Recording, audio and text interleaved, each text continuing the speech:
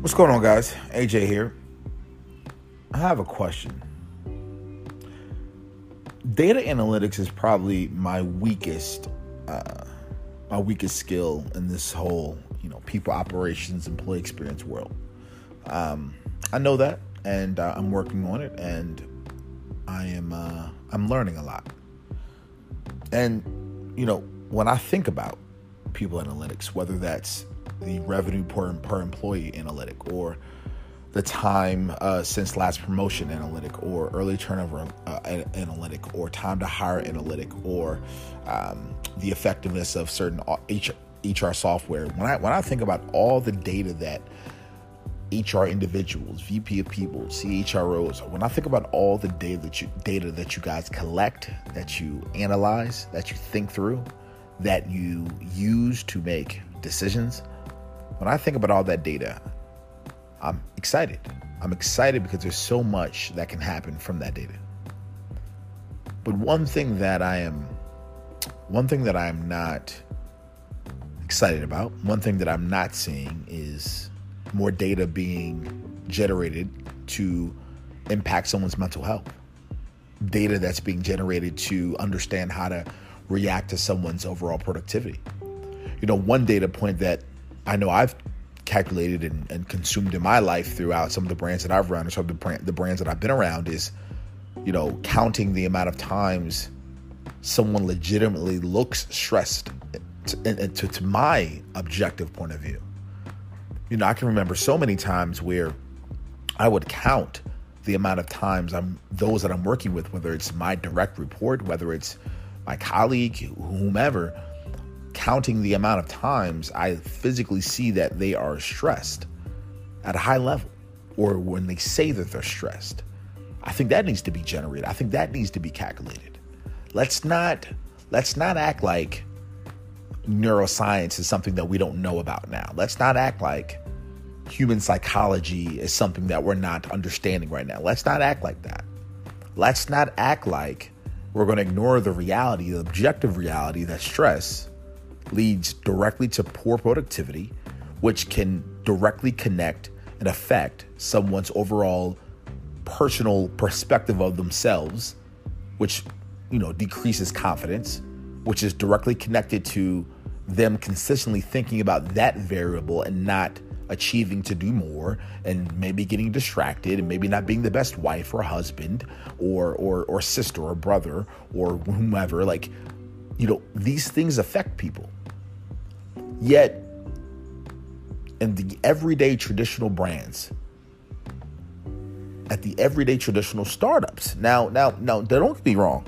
There are startups right now that are doing a lot of innovative things. I will give you that at the employee experience level. But what I'm talking about is at a very real operational level, something that is not just a nice to have, something that you legitimately want to understand and build systems and processes and frameworks around and deliverables around, is understanding how many people that you have in your company right now, how many people are stressed at a high level, and what are you going to do about it?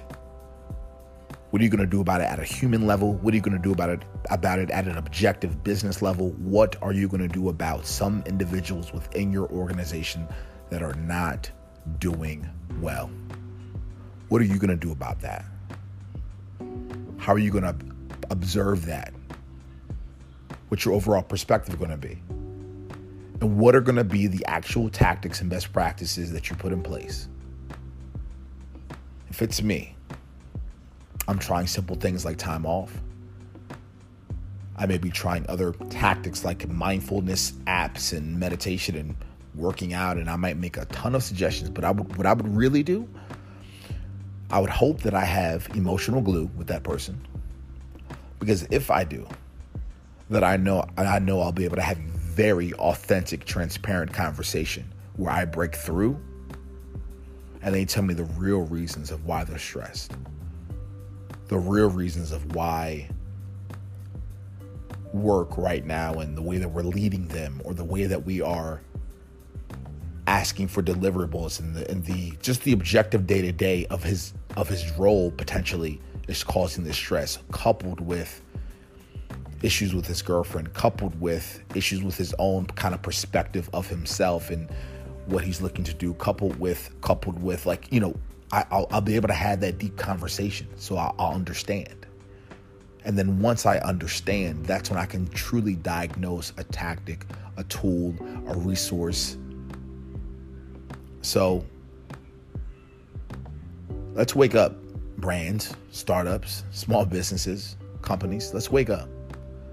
Let's have someone truly understand and unpack the stress levels within a company.